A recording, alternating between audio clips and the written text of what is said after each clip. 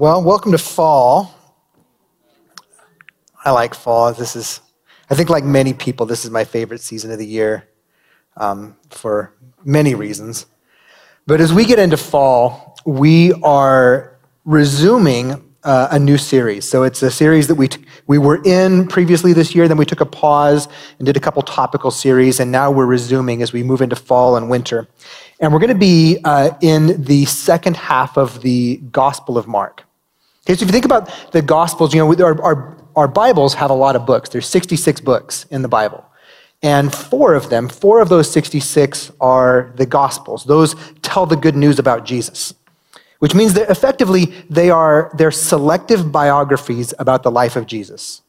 Selective in the sense that they're not comprehensive. They don't tell every detail of Jesus' life. They're not trying to. Each author was writing for a specific group of people.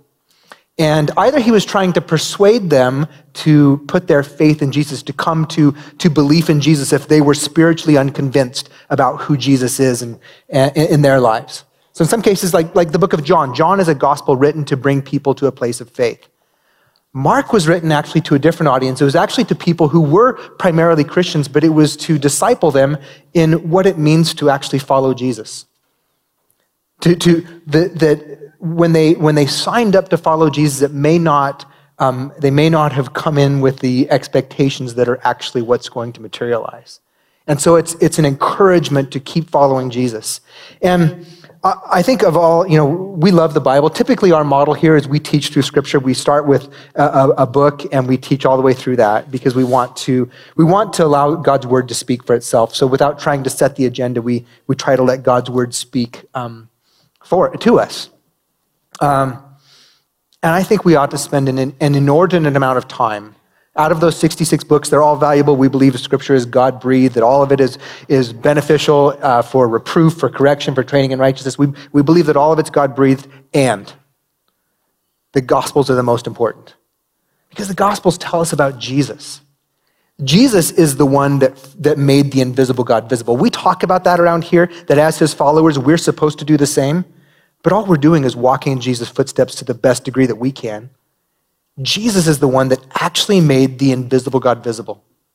John tells us that no one has ever seen the invisible God. No one has ever seen the Creator.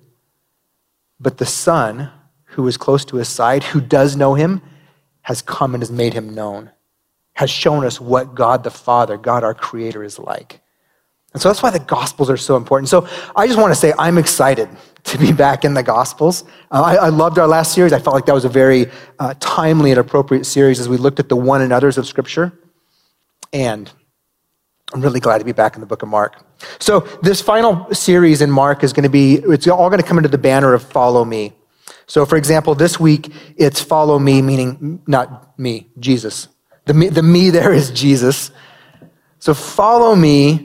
And this week it's into power-filled prayer. Alternatively, I also called this message, Follow Me into Compassionate Intimacy. So you can choose your own title. Kind of like Choose Your Own Adventure, just very different. But either follow me into power-filled prayer or follow me into compassionate intimacy. This invitation, it's a strong invitation. It's actually a command. It's an instruction of Jesus to those who would be his followers to follow me. This is at the very core of our life together as disciples and apprentices of Jesus. We're going to be in chapter 9 today is where we're going to pick up, if you want to turn there.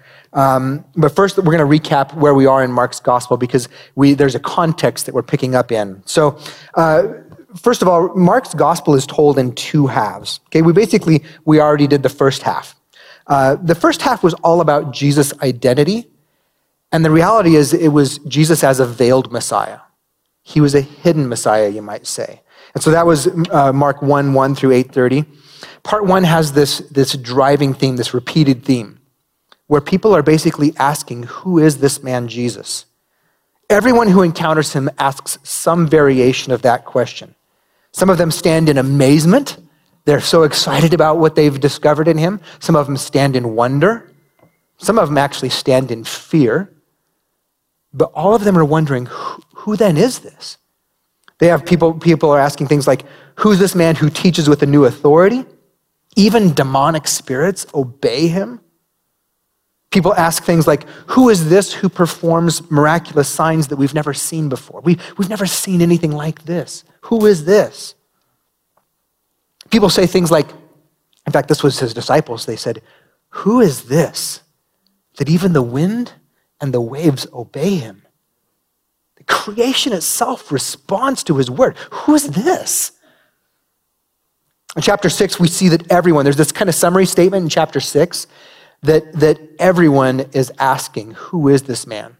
And so some people are saying that he's Moses reincarnated. Some of them are saying that he's one of the prophets of old that has come back and revisited them. And then Herod, King Herod, ruler of the Jews, he says, I think he's John the Baptizer who I beheaded, and he's come back to haunt me. It was October, So that's what's going on. Everybody's asking, who is this man Jesus? And for Jesus' part in the first half of the book, he's not answering, he's actually keeping secret. He's actually not telling them who he is. In fact, sometimes when he does something that very clearly points to who he is, he tells people to be quiet about it. So for example, in chapter 5, he brought a 12-year-old girl back to life. She had died. Her father, before she died, came to see Jesus and said, could you come heal my daughter? And while he was en route, the little girl died, and they began planning the funeral for her. Mourners were gathering to actually, have what they would have as their equivalent of a funeral in first century Jewish culture. They're planning that. Jesus shows up. He goes in privately to her bedroom. He simply speaks life into her and says, little girl, arise. Gives her back to her parents, and then says, don't tell anybody. That's kind of a hard one to keep secret, right? Because the funeral just became a birthday party for new life. So that's going to be a little bit hard to tell, but that's the pattern. Is Jesus does something that clearly is a sign to say, this is God walking in our midst. And then he tells people, be quiet. The question is why? Why would he hide his identity? Why this veiled Messiah? And the reality is it's because although he is the long-awaited Messiah, he's not going to be the Messiah in the way they expect.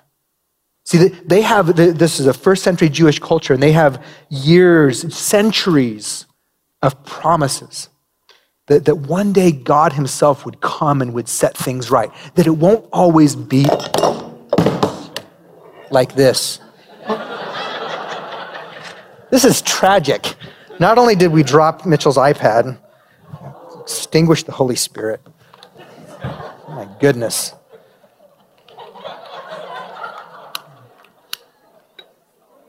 All right. I'm not moving on until these candles are lit because I don't have anything to give in and of myself. All right. Where were we? Let me get a drink. Meanwhile, the message on the iPad says, what went wrong? Thank you. You're mocking me.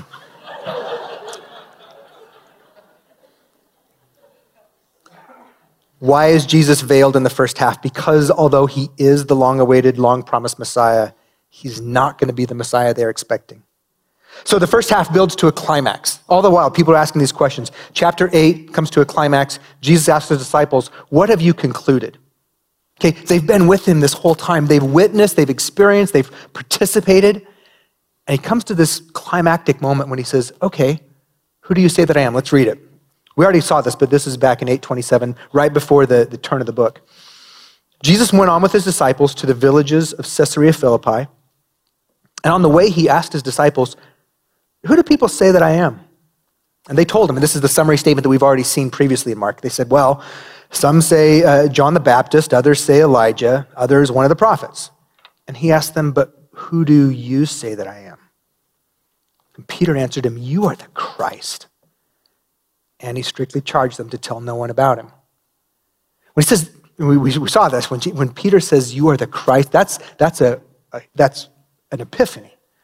Again, Christ is not Jesus' surname. It's not Jesus Christ. Christ is a title. It means the anointed one. It means the Messiah. It means the one that we've been waiting for. And it's the secret hope that's been churning in all of their hearts, but finally Peter blurts it out and says, you are the one, you're the Christ. And Jesus says, shh. That's the climax of the book. That's the watershed moment, because everything after that, the readers and Jesus' disciples know who he is. He's no longer a veiled Messiah. He's now a revealed Messiah. Okay, so, but it's not to everyone. It's to his immediate disciples. And then, of course, as Mark is writing to his audience, we're now in on the secret. We now know who this man is. Brings us to part two. Part two is Jesus' mission. So it's Jesus' identity is the first half. Jesus' mission is the second half. Jesus as veiled Messiah is the first half. Jesus as revealed Messiah is the second half. In part two, Jesus shifts his attention and his focus from the crowds to his 12 disciples. We're going to see this even in the final verse of this week's passage. He's no longer so much ministering to the whole crowds. In fact, he's trying to keep a low profile. Even in the place where he did most of his ministry previously, he's now trying to keep a low profile because he's really focused on those 12. We're going to find out why today. He begins preparing his disciples for the nature of his mission and for what it means for them as his apprentices. We've used that language, and disciple is kind of a word that we don't really use a lot in, generally speaking, in 21st century American culture. But we do use the word apprentices. That's what it means to be a disciple. It means to learn from somebody how to do what they do, with the intention that you would actually follow them, that they're equipping you to do what they do, that we're being equipped as disciples or as apprentices to live our lives as Jesus would if he were us. So for them, for the 12, they are not ready for him to be a suffering servant. They're not ready for him to be a suffering servant, and they're not prepared to follow him in self-sacrificing love. They're not prepared to take up their cross and follow him. Up until now, in this book, in the story of Mark with the disciples, up until chapter 8, the end of 8, it's been pretty easy to follow Jesus, to be counted as one of his disciples. I mean, think about it. Jesus has been popular with the crowds wherever they go. He is the man.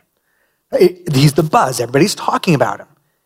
To be counted as one of his followers is kind of a little bit of prestige there.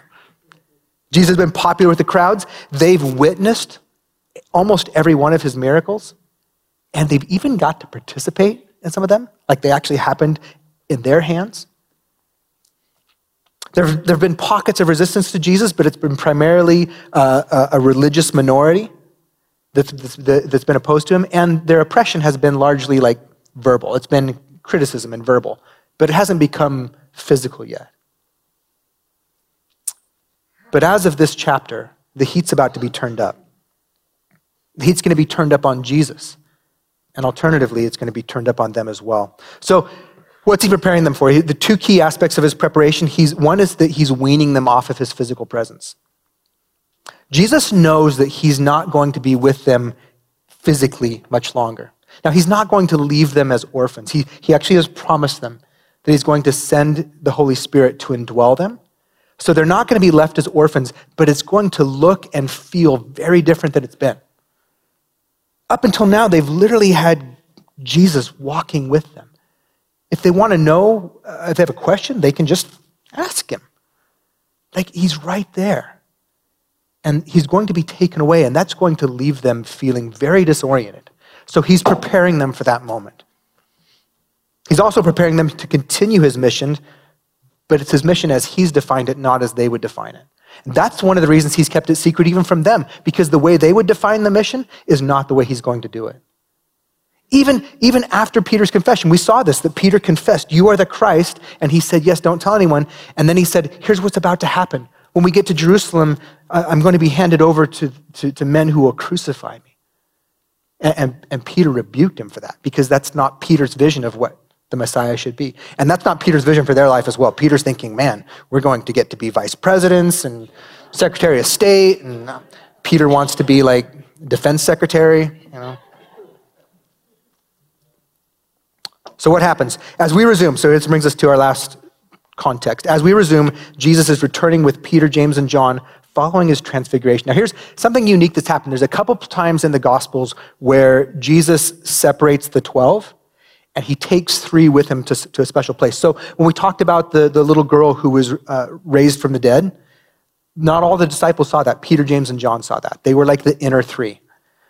In this case, Jesus had taken the inner 3 on a hike up a mountain, and he left the 9 behind. Okay, taken the 3. There on the mountaintop, those 3 witnessed Jesus unveiled. This is the pivotal moment of the book. They actually saw Jesus unveiled because they got to see him as an eternal state. There's this moment where the veiled Messiah, Jesus, was no longer just a Galilean mortal man, but the very glory of God began to radiate out of him on the mountain. And they saw eternal Jesus, glorified Jesus. They got to see Jesus, who he would be at the second coming. Just a little foretaste of how they would experience Jesus in eternity. And it's amazing. I mean, as Tim Keller points out, it's very different. That it's supposed to make us think of when Moses went up the mountain, and Moses went up the mountain and had an encounter with God's presence. He couldn't actually see God's glory because no man can see God's glory and live, but he got to experience God's glory from a distance. And he came down from the mountain radiating God's, or not radiating, but reflecting God's glory. He was glowing Moses, okay? Good name for a band. Tree Fort. But he was reflecting God's glory in the same way that the moon reflects the sun. He didn't have his own glory, he was just reflecting it. Jesus was reflecting glory the way the sun shines. It was emanating from within him. Mark says that it made his clothes so white that nobody on earth could make clothes that white. Purdue University, I just heard this last night. Purdue University, some researchers there, they just have created the whitest paint known to mankind. The whitest white. It is so white that you can paint a building with this and it will reflect more heat than it will absorb. And so they're excited about it because it actually has the potential to reduce our need for air conditioning. It's fascinating. Jesus was radiating whiter than that because it was eternal glory coming from within him. So this is the manifestation of who he is. You can imagine for Peter, James, and John, this is like a benchmark moment. They don't know what to do with it, but they're like, holy cow. And they're speechless. Peter says something stupid because he doesn't know what to say. But that's where they've been. They got a glimpse. Interesting, both the first half of Mark and the second half of Mark, they begin with the Father, God the Father, making a statement over Jesus, affirming his love for Jesus. In part 1, there was a voice from heaven at Jesus' baptism that said, "You are my beloved Son, with you I am well pleased." It's before Jesus did anything, before he preached a message, before he healed anybody, before he went to the cross. He was already loved by the Father. Everything he would do would come from that place of being rooted in the love of the Father. Not trying to earn it, just living out of it, right? So that's how he's lived the first half. The second part, while they're there on the mountain, again, a voice from the cloud says on the mountain, "This is my beloved Son." This time he says, "Listen to him." This time it's not only for him, it's for Peter, James, and John. This is my beloved Son. Listen to him. I want to suggest that instruction is for us as much as it was for them. If we count ourselves among those who are his followers, who are his apprentices, we should listen to him. The question is, will we listen to him if the cost of discipleship is getting steeper? As we move into Mark, the crowds are going to thin. The crowds that were once surging around Jesus to where he was trying to get away from them, suddenly they're disappearing because Jesus isn't as popular and he's saying things they don't want to hear. Will we follow Jesus? Will we listen? Will we listen when it's no longer so popular to be called by his name? It's fascinating. We live in a time where America has becoming and is becoming a post-Christendom world in which people no longer identify as Christians. It used to be everybody was a Christian if you're American. I mean, it's like 75% of the population self-identified as Christians. Doesn't mean they were, but at least they self-identified that way because it's no longer popular. Will we listen to Jesus?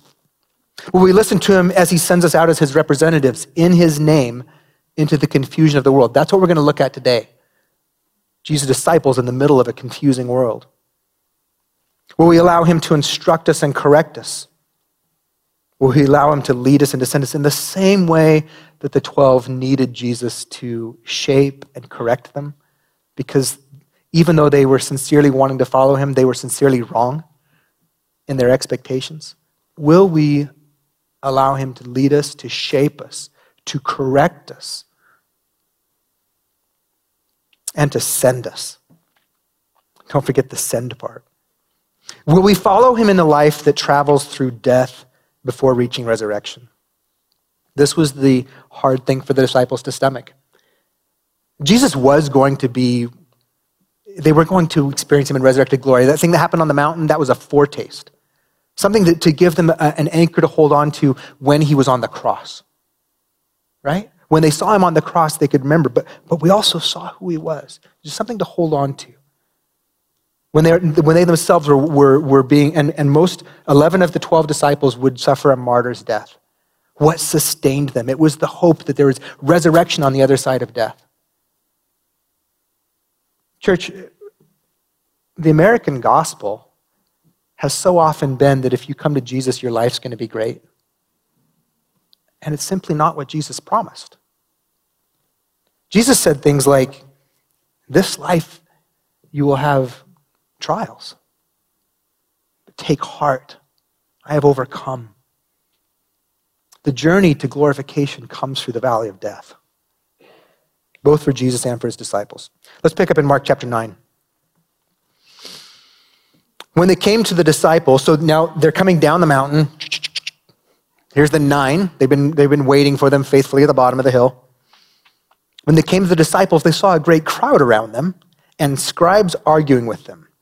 And immediately all the crowd, when they saw him, were greatly amazed, and they ran up to him and greeted him. I've wondered why they are amazed. Mark never explains that. I suspect he's still radiating glory. If Moses came down the hill, we're still reflecting glory. I think Jesus comes down and there's still, wow, there's something very white. And I mean like Purdue white. Jesus and Peter, James, and John, they returned to find the other 9 disciples in the middle of some sort of uproar. It's a commotion. It's a hullabaloo, which is, I think, has to be kind of jarring because they've just had a mountaintop experience. Peter, James, and John, they're coming back and they're just like, man, they're just like probably like, oh, that was so good. They're humming the worship songs they sang up on top of the mountain. And they get down, and suddenly it's like, what? There's this uproar, there's conflict. We're going to see that there's an evil spirit that's manifesting there. And at the middle of it, which, by the way, is just a picture of the now and the not yet. This is the world we live in. While we wait for Jesus' second coming, we experience both. We experience transcendent moments. Oftentimes in worship together or in times of prayer, there's transcendent moments where we just experience God's nearness, his glory, his love, his favor. And then there's moments where we're just hit in the face with still living in a fallen world. That's our experience. But we have that hope. We know who he is. Take heart, I have overcome the world. At the middle of this conflict is a team known as the Arguing Scribes, also a good name for a band. Right? The Arguing Scribes. What would their musical style be, Jesse? Probably ska. Yeah. Arguing Scribes. Singing about their combs. All right. But so you got the 9 and the Arguing Scribes, and then around them there's a crowd. There's a group of spectators. Included in that and they're watching this conflict unfold, a tennis match. They're watching this conflict. And Jesus asked them, verse 16, Jesus asked them, what are you arguing about with them? I think this was directed to the 9. What are you arguing about with them?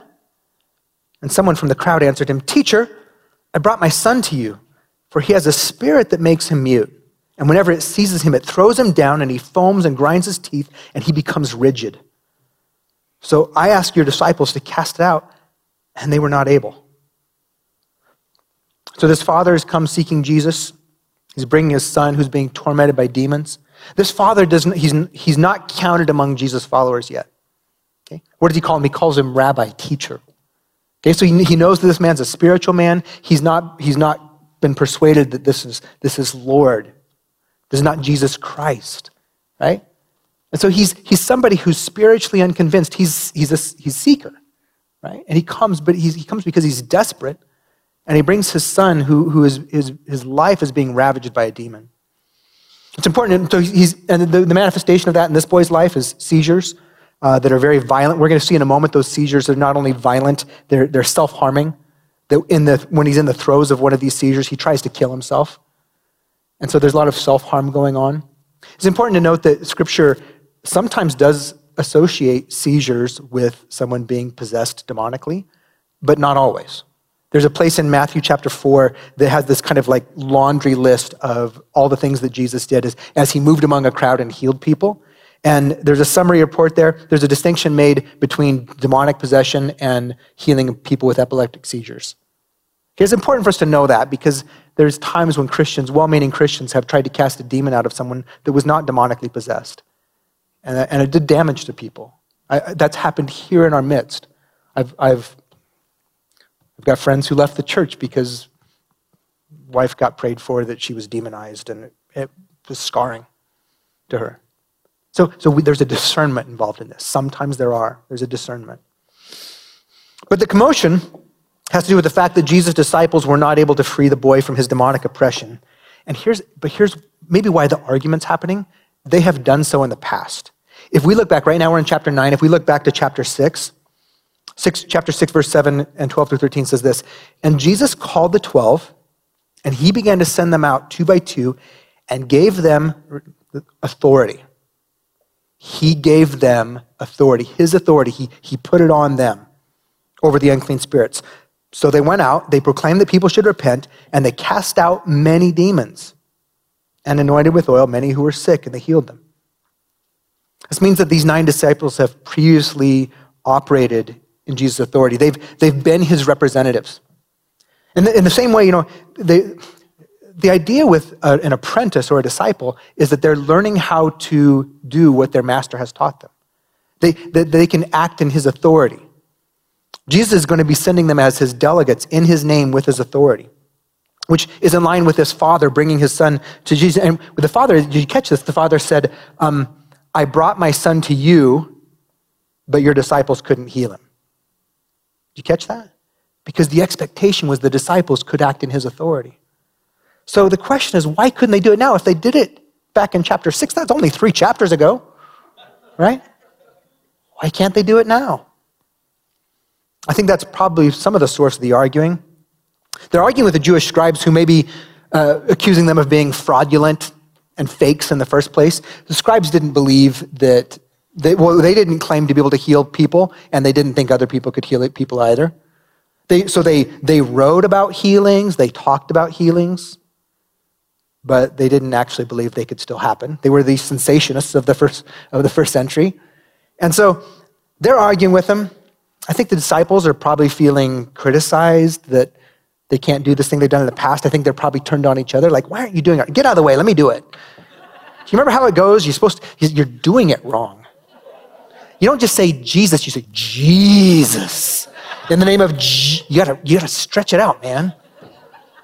So I don't know, like I'm filling in the gaps here, but they're arguing with the scribes because they can't do this thing that they've done previously. So coming back to chapter 9, Jesus has just been brought up to speed on the nature of the commotion. He asked, "What are you arguing with them about?" And they've just filled him in. Let's see his response, verse 19. And he answered them, now, put yourself in the shoes of the 9, the fellowship of the 9 who could not deliver this boy. Listen to how it would hear to have your rabbi, your master, your teacher, your friend say these things. He answered them, "O faithless generation, how long am I to be with you? How long am I to bear with you? Bring him to me." And they brought the boy to him, and when the spirit saw him, immediately it convulsed the boy, and he fell on the ground and rolled about, foaming at the mouth. I don't want to skip over this. Do you hear the frustration in Jesus? Do you hear the frustration? I wonder how they feel about getting this. I don't know how you want to categorize it. Jesus seems a little petulant. I would imagine they experience this as a scolding, a reprimand, a correction, a rebuke. But I find myself asking, why is Jesus so bothered? Why is he so bothered about this? And I'll give you a couple things. One is, as we get into the second half, there's an urgency within Jesus to prepare his disciples for what awaits him in Jerusalem and what will happen afterwards.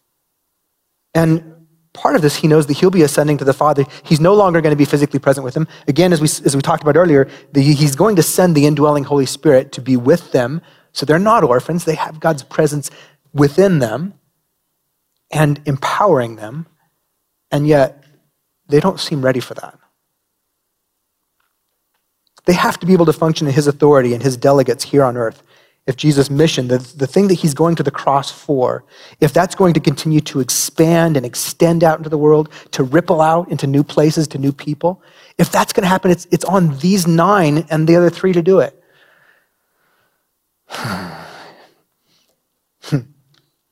He went up the mountain for one day. He was physically missing for one day. And what happened? Instead of operating as his delegates with his authority, they're arguing with the religious scribes. And he's bothered by it. If this were a beta test for how the disciples will function without Jesus' physical presence, well, we can understand his irritation. Meanwhile, while they're sidelined and arguing with one another, possibly, you're doing it wrong, or arguing with the scribes, no, we've done it before. While they're arguing with the scribes and with one another, meanwhile, there's a boy who's suffering. There's a father who's not yet a follower of Jesus who is just coming for hope, for help. And they've been marginalized because it's all about this conflict.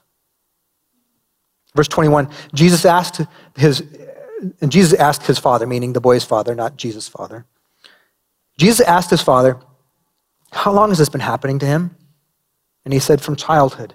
And it's often cast him into fire and into water to destroy him. But if you can do anything, have compassion on us. Have compassion on us and help us. And Jesus said to him, if you can, all things are possible for the one who believes. And immediately the father of the child cried out and he said, I believe, help my unbelief. That is the most authentic and faith-filled prayer in this whole passage.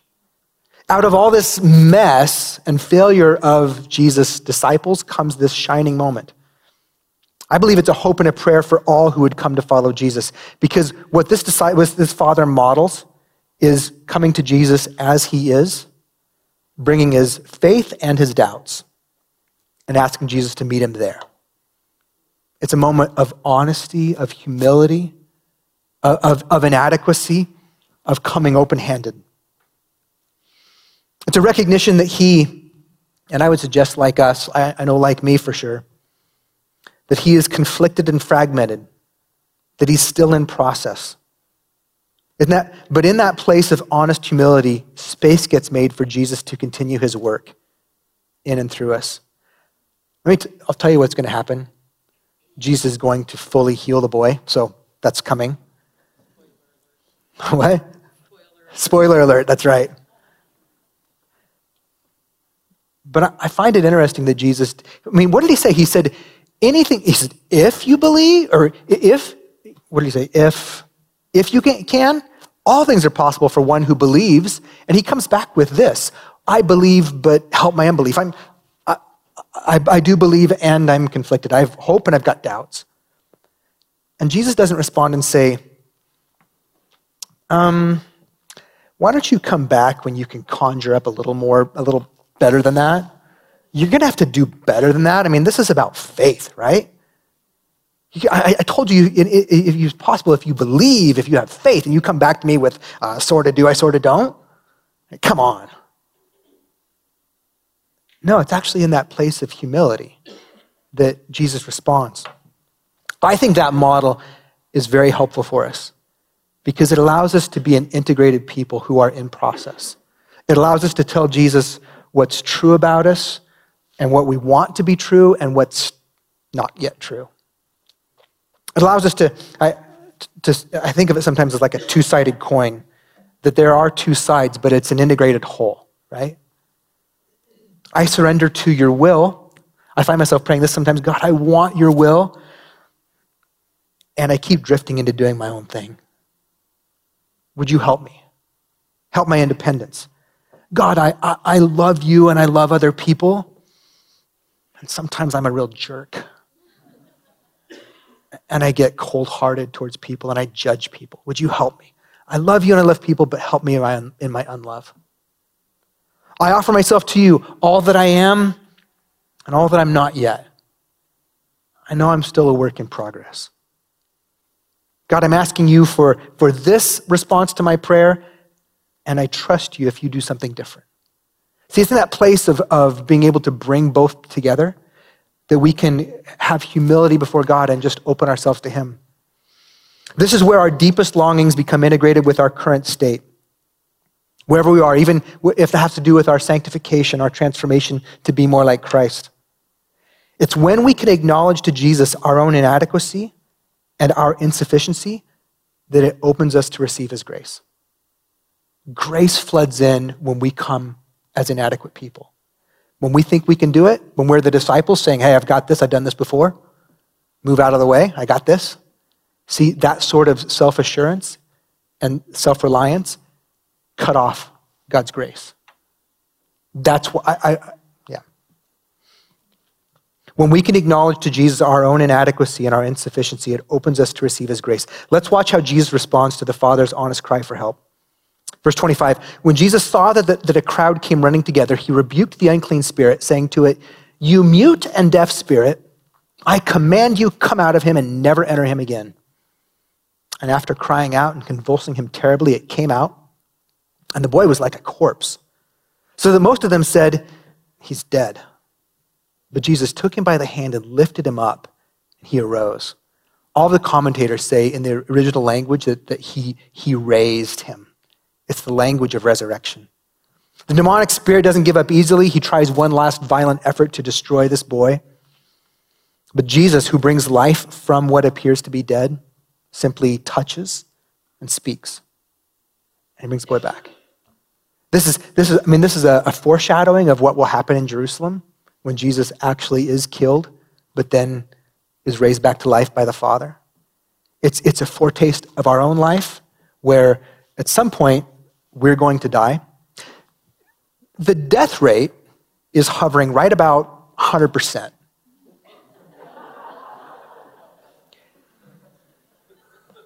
We will die. Apart from Jesus coming back or us being, whisked away. There's a little bit of precedent for that, but why, how can we endure that? Why can we endure that with hope? Because we know there's resurrection life on the other side of it. That's what Jesus promised. Take heart, I have overcome the world. Jesus brings life from what appears to be dead. He releases new creation life into this boy. Later that evening, the disciples come in private to ask Jesus, hey, by the way, why couldn't we do that? Verse 28, when he had entered his house, the disciples asked him privately, why could we not cast it out? And he said to them, this kind cannot be driven out by anything but prayer. This kind cannot be driven out by anything but prayer. Now, what does he mean by that? Because surely they were praying. I have to think they were pulling on every formula that they had established because of, back when we got sent out in chapter 6, we said this and it worked. So just say it like that again. Or maybe, wave your arms more. Do this. And I promise you, when there was a crowd watching and there was this desperate father there, they prayed words of prayer right there. And actually, when Jesus got up there, he didn't. He just said, leave now and never come back. It was like Gollum. Leave now and never come back. And that's all so when he says this kind can only come out with prayer, he's not talking about the words that get spoken at the moment of encounter. He's actually talking about a lifestyle of prayer that powerful grace emerges from. Follow me into a power-filled life. The power-filled life is not what happens at the moment of encounter. It's the whole life, who you are and how you've been living and what you've been cultivating that renders you either powerful or powerless in that moment.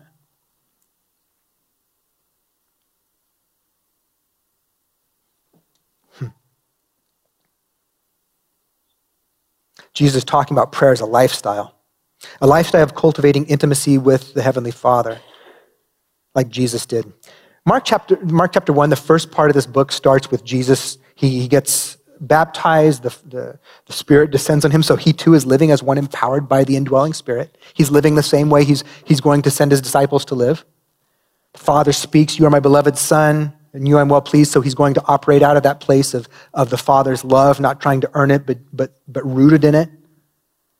And then out of that, he actually does begin bringing hope to the world. He's healing people.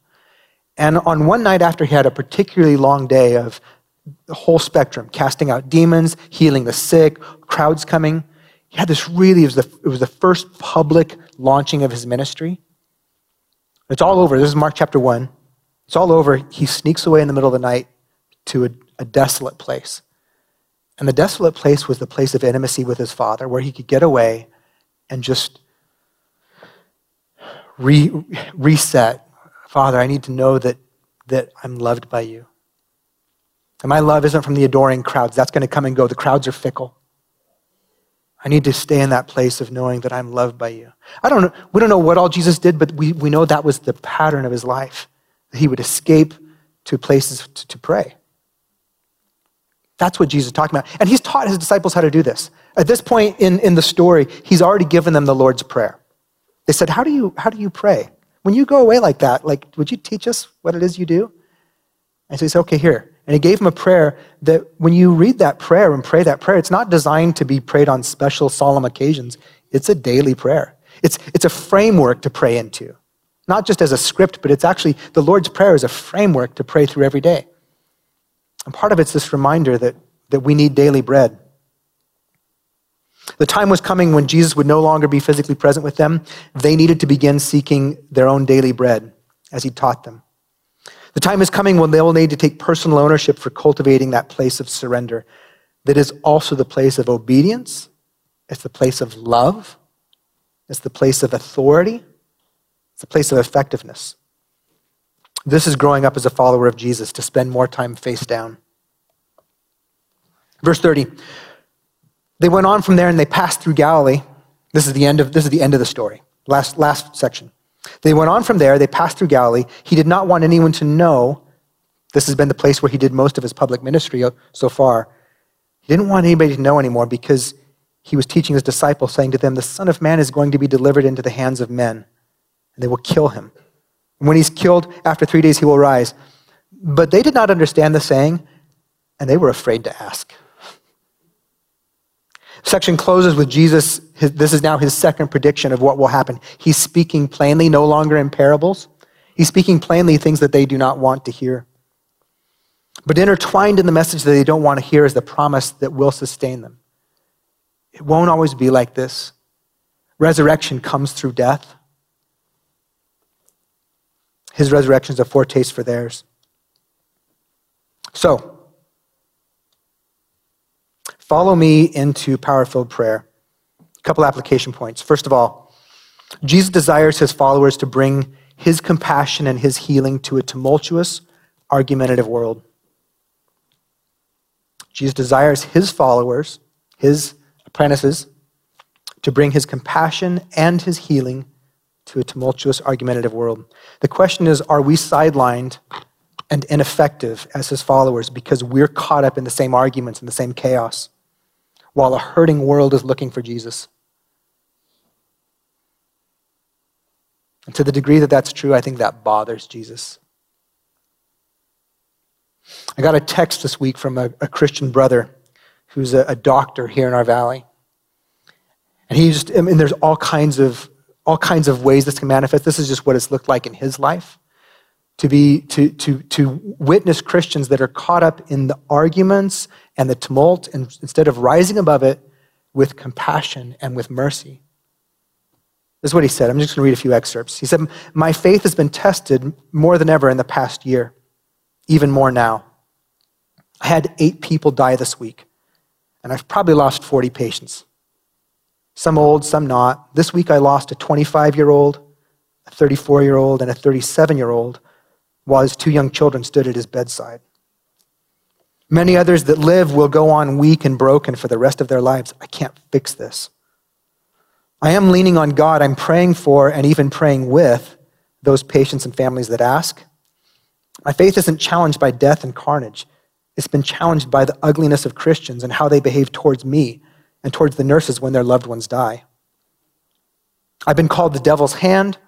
I've been told it's my fault that people are sick or have died. I've been called and accused of all manner of things by Christians not coping well with the death of their loved ones. My staff has endured violence. All the while, we hold vigil 24 hours a day at these patients' bedsides. And when one dies and we console that family, we're only then interrupted to do it again in the room down the hall. And we carry all that emotion and weight. Please, as a shepherd of the flock, remind people that death comes to us all, that Christ died too, but rose removing sin, and that death can be endured, for salvation has been won.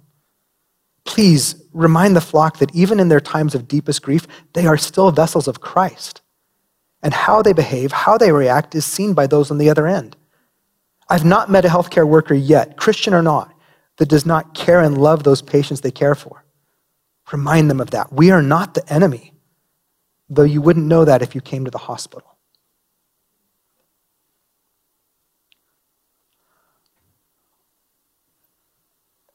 There's all kinds of layers and context to that.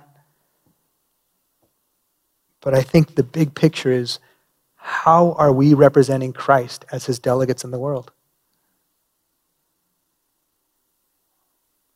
Are we caught up in the confusion, the chaos, the arguments?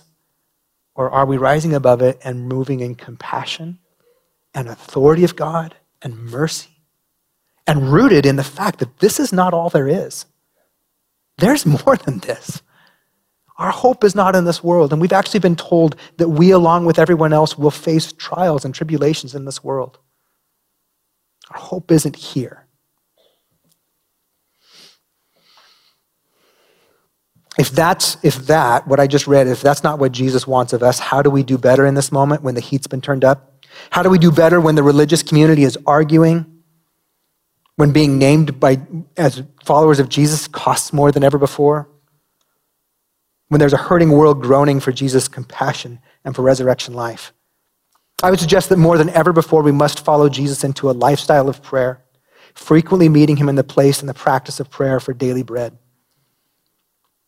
Now, this is not a one-size-fits-all. For what it looks like for me to get daily bread in this season of my life may look very different than what it looks like for you to find daily bread in your season of life. There's seasons, there's temperaments, there's all kinds of issues, but the fact that we need it is becoming ever true. Here's my experience. I told a friend recently, I shared this with our staff team as well, I'm weary. I'm really weary. The last 2 years have taken its toll on me. And I don't want to get out of bed in the morning. I don't wake up and think, oh boy, I get to go to work. I love what I do. I don't wake up excited about what it looks like to try and lead in a church right now. And that's how I wake up pretty much every day. And Pastor Jesse had it on his heart this year to back at the beginning of this year, to start a time of worship and prayer. Every day the office is open, so that's Sunday through Thursday. The office is closed Friday and Saturday. It's at 9:00. It's a time of corporate worship and prayer. I'm an introvert, and so typically my prayer life has been more private. My prayer life has happened more in a contemplative space, my own rhythms. But I really felt like God told me, like, when you're able, you be there.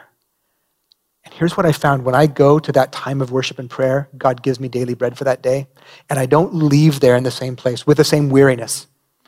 God gives me daily bread for that day. He lifts my spirit. He gives me abundance. He gives me joy. And then the next day I have to come and do it again because I wake up in the same weariness. And so I found it that for me in this season, that place of corporate worship has been a place where I get manna. Some days the songs are exactly what I need to sing. Some days I don't sing the songs. I let other people worship for me, and I spend time in prayer. Maybe a line from one of the songs just triggers me to be honest with God, and I talk to him about where I am and where I want to be. I talk to him about the state of my heart, the judgment that's in my heart, and that I don't want to be there or operate from there. It just gives me a place to be honest. And what I'm experiencing is that I'm experiencing how much I need daily bread more than I've ever known. It's always been true. I've always needed daily bread. Part of growing up is learning to actually lean into it. I think when the disciples, when they went out the first time in Mark 6, I think they borrowed on Jesus' intimacy. He gave them his authority and the intimacy he had cultivated with the Father. They could move in power. As they grew up, as they matured, they were going to have to learn how to find daily bread themselves. I want to invite you to our worship and prayer room just because it's a place of life for me. If you can't make it, that's no condemnation. It's at 9 o'clock. It's at 9 o'clock in the chapel, again, Sunday through Thursday. We worship, we pray. It's not the same every day, but it's just a gathering. Pastor Jesse's going to start live streaming it. We had live streamed some days, and we drifted away from that. In light of this, in light of trying to make it more available and accessible, like if your schedule doesn't permit, we're going to start live streaming that. So you'll find it on our socials. It'll be both. You can participate live, or you can stream it later if 9 o'clock doesn't work for you, which we recognize that doesn't work for many people in terms of vocations. But we're going to just post it out there, and it's a place that you can find daily bread. It may not be the thing that you need in this season, though. It may be that you need to circle back to a well that God has given you previously, a deep well where you experience living water. You may know what that is. If you don't know what sort of rhythms are a place of receiving daily bread, maybe ask a fellow believer, a brother or sister in Christ, who you recognize is living with a non-anxious presence in a very anxious world. I bet you they have a practice of private prayer. That's what helps them to be effective. That's the only way to sustain this. Doesn't matter what vocation you're in. You may not be a pastor. You may be experiencing the same weariness I am. This is what the church needs right now. So what happens in the place of prayer? I'll close with 3 quick things. One is that disciples are formed to be more like Jesus. It's actually in the place of prayer where we can come as we are and as we're not yet, and just be completely transparent and say, here am I. Search me and know my heart, try me and know my thoughts, see whatever in me is distorting your image, see whatever in me is blocking our intimacy. And would you lay your finger on that? And would you speak resurrection life into me? And in that place, we get formed to be more like Christ. I long to be Christ's image in this world. I can't just do it on my own strength. I can't just white knuckle it. I place myself before him. He can transform me. He can transform us. Secondly, disciples can root down into God's sufficiency rather than trying to operate out of self-sufficiency. I love the prayer model of the Father because it's a confession that opened him up to for God to do what only he can do. To quote Pastor John Novison, somebody sent me a great article. My sister-in-law sent me a great article yesterday. And in it, there was this quote from John Novison. He said, "The feel of faith is not strength. The feel of faith is not strength. It is dependent weakness." That's what the Father did. That's why Jesus didn't rebuke him and send him away. How dare you come at me with that sort of half-hearted faith? No, that was actually the prayer of faith because it acknowledged that he didn't have it all. The feel of faith is not strength, but dependent, confessed weakness. The Father's prayer of humility and deep and dependent weakness opened the heavens, while the disciples' self-sufficient attempts to do God's work did not. And lastly, in the place of prayer, disciples are empowered to move like Jesus, empowered to go out. Jesus cultivated this in his life. We see that in his rhythms throughout Mark. That's why his prayers were always answered. Jesus was always asking, speaking, and doing whatever the Father was doing. And because he was in that place, all of his prayers were answered. Leave now and never come back. A powerful prayer. That's what the Father was doing. We often presume to know what the Father's heart is, and we blurt out our own prayers without first stopping to listen, to wait, and discern. So I'll close with this application question. I think this is an application question that is both personal and corporate. It's one I'm asking myself. God convicted me to ask this question of my own heart and my own life this week. I would encourage you to do the same, but I think it's also a question for us as a body of believers, as one room in his household. The question is this: who is Jesus wanting to extend his mercy and compassion to? Where is he wanting to seek his kingdom to extend and expand that we're overlooking because we're not rooted in a life of prayer, but are instead distracted by arguing? I think Jesus came back and he saw that suffering boy, saw the Father's desperation, and he looks at his disciples and they're just arguing with the scribes, and he's like, you guys, what a picture of our world. Our world is confusing, disorienting, argumentative, and we're supposed to bring God's compassionate mercy to it. I'd suggest we spend a little less time on the internet and more time on our knees. That's what I'd suggest. Not so much time off the internet that we are clueless about what's going on, because we do need to know what's going on in the world, but there should be some balance there.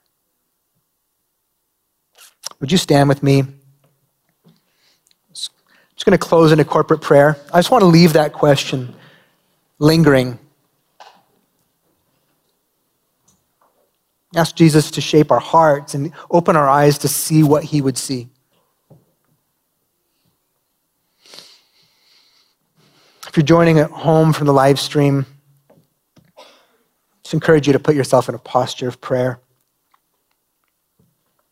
For me, the physical posture of prayer that I find most helpful to what's going on in my soul is to simply open myself, because it says, here I am.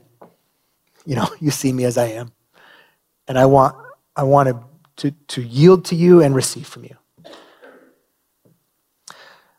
Lord Jesus, thank you, first of all, for the promise of resurrection life, that there is more than this life, that you are making all things new, and we've seen foretastes of it.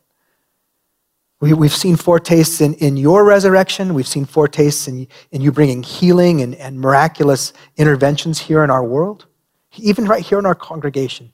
And we know that it's not till you return that all things are made new. Would you sustain us? Would you help us to be rooted in the Father's love? Lord, to daily come to that place of being rerouted, regrounded in a love that is unearned. A love that wasn't won because of who we are or what we did, but was freely given. That you came seeking us while we were yet your enemies. God, I pray for every follower of Jesus that we would find that place, that practice, that place of a lifestyle of prayer through which we can be formed by you, filled with you, sent by you, led by you, changed by you, shaped by you, filled with you. Lord, would you teach us to join this Father in just prayers of honesty, where we can declare to you the longing, the deepest longings of our soul, and also where we're not yet there. In that place, Lord, would you send us? Would you send us to a hurting world that is full of confusion and arguments and pain? Would you send us to bring healing, not to just add to the noise? We offer ourselves to you. Lord, I especially pray for those who don't know what that rhythm would look like for them right now. I pray that you would lead them, that you would lead them in conversations, to people to ask, people to talk with. But Lord, would you root us for your glory, for our joy, for the sake of others. Amen.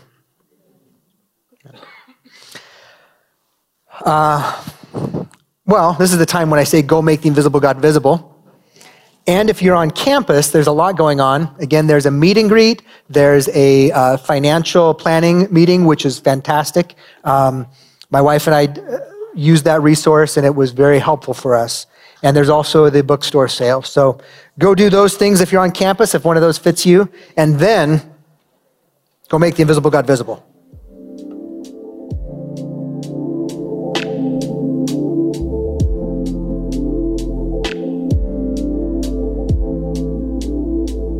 Thanks for listening. To respond or receive prayer after the live stream closes, please email prayer@vineyardboise.org, and if possible, include your phone number. We'd love to get in touch with you.